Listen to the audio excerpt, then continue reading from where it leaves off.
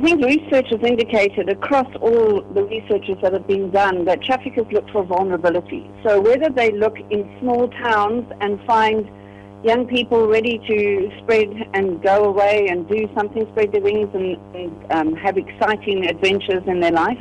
And we have found that a lot of rural areas are quite vulnerable for traffickers looking for victims, that they can offer jobs in big cities and things like that. But that has been going on for many, many years. It's not something brand new. It's something that we've always been aware of.